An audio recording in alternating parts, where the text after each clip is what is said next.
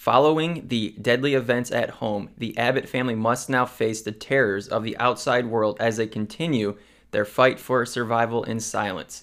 Forced to venture into the unknown, they quickly realize that the creatures that hunt by sound are not the only threats that lurk beyond the sand path. Directed by John Krasinski. Before I even dive into the review aspect of the film, I have to say watching A Quiet Place 1 and 2 in theaters is unlike any experience I've ever felt in my life. Usually in theaters, it's extremely loud. You have people with loud candy wrappers, slurping on the slushies, people coughing. It's really annoying. I mean, it's part of the theater experience.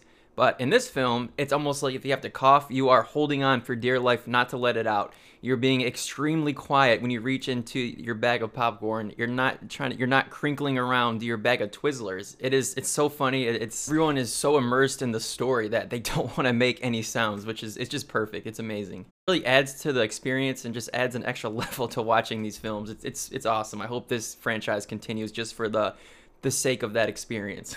So rare when a sequel is just as good, if not better, than the original. Of course, after the first one, we're already invested in the characters and the story. Quiet Place Part 2 opens up by flashing back to the first day of the sound-seeking monsters invading Earth. During this scene, you literally feel like you're right there with John Krasinski's character, which he plays Lee.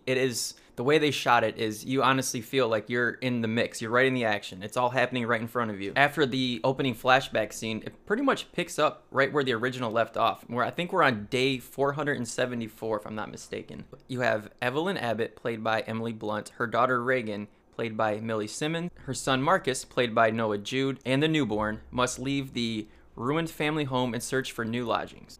Reagan finds a signal and they head toward an abandoned industrial building. Unfortunately, they walk into a trap and Marcus's leg is snapped in a bear trap. This is where you're introduced to Cillian Murphy's brand new character named Emmett, and he tells the family to go away. He can't help them. He doesn't have enough supplies for them to survive. While they're there, Reagan discovers a song, which is one of my all-time favorite songs, Bobby Darin, By the Sea, playing on the radio, and realize that it's a clue that there might be a safe place to go. She secretly heads off by herself to find out more, and Evelyn pleads with Emmett to follow her. Meanwhile, Evelyn realizes she needs medical supplies for Marcus and the baby, so she heads into town. The heroes must not only stay silent to avoid the monsters, but also look out for a dangerous new breed of subhumans. So there's a general overview of what the film looks like without giving too many spoilers. There's tons in between. I really like how the narrative in this film gives you this sense of false safety in key moments.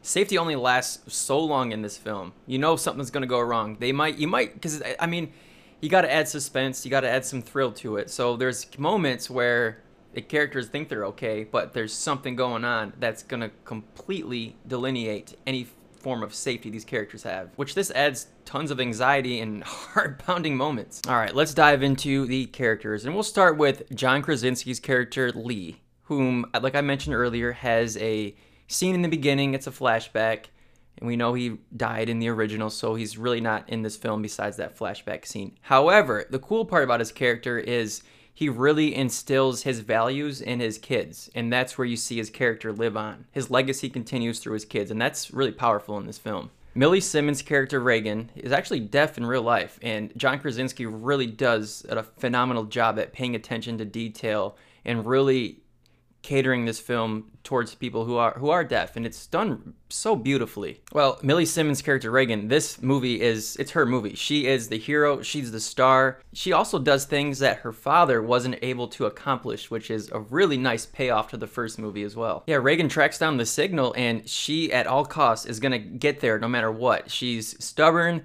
she knows what she believes in, she's gonna fight for it, and nobody's getting in her way. You're either with her or you're against her, and gosh, I've just loved how powerful her performance was. And then you have Noah Jupe's character, Marcus. I think what I really like about his character is in the opening scene, he's, I don't want to give too much away, but he's playing baseball, and you can tell that he's not a very confident person.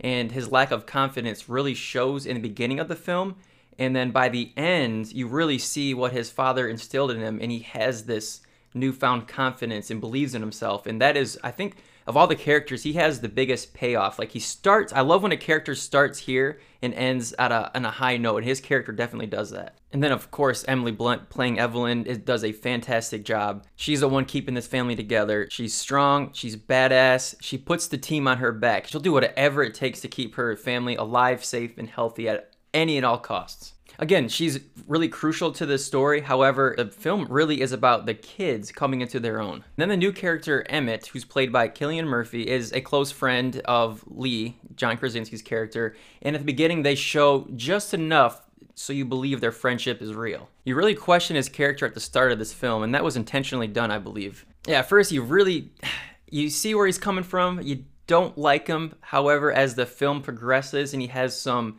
heroic moments and you get a little more of his backstory, you really fall for this character. Trust me, by the end of this film, he's going to be one of your favorite characters. He goes through a lot and you really side with him through these moments. Of course, the visual effects are going to be top notch. The creatures are still menacing, and actually with these creatures, there is a new weakness I'm not going to spoil. You'll have to watch the film to see that. Oh, it's hard to complain about this film because it's such a great, great movie. I will say my biggest complaint, there's two and they're very minor. It's hard, I really can't rip this movie. At the end, as soon as you get the resolution to the story, the movie just ends. It's over, gone. And you just sit there like, whoa, you really don't get a moment to soak it in. And I kind of like that approach. It's different. Usually when a story ends, it drags on a couple more minutes and you get to know where the characters are. And I think that's a really good way to lead up to part 3. And then my other problem is the fact that it's only an hour and 37 minutes long. It's so good. I want more. This could have been 2 hours and 15 minutes. The pacing is done so well that you never get bored. You're never stuck in one moment.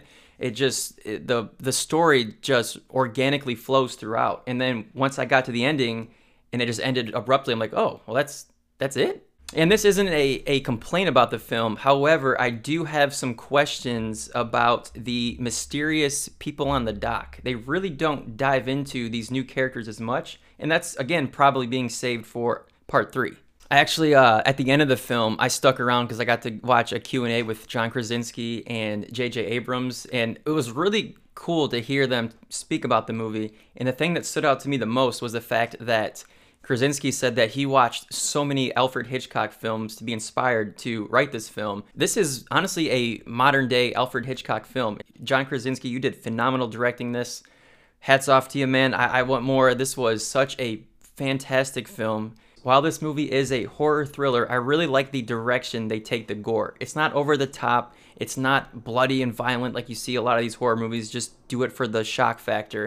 You really don't see too much of the gore or the violence. It's more done through the sound. Let's say when one of the creatures slices somebody up, you really don't see anything disgusting, but you hear it. And that's a really unique take on this genre. I don't think it's really been done before. I can't think of anything off the top of my head that's really similar to this, but I just got done watching Army of the Dead and Spiral, and the gore in those films were just way over the top, where they were just looking for that shock factor. And so I really like how John Krasinski approaches this genre in that sense. Really thoroughly enjoyed this film. I really like how it was about the kids coming into their own. John Krasinski, you did a fantastic job with this film. I like where the franchise is going. I want a part 3. It seems like we're probably gonna get that greenlit sooner than later. All that being said, I would have to give A Quiet Place Part 2 a 4.5 out of 5 stars and a double thumbs up because it absolutely deserves that. So yes, thank you guys for taking the time to watch this video and or listen on Spotify or Google Podcasts. Much appreciated. So yes, thanks for tuning in, and until next time, we'll see ya.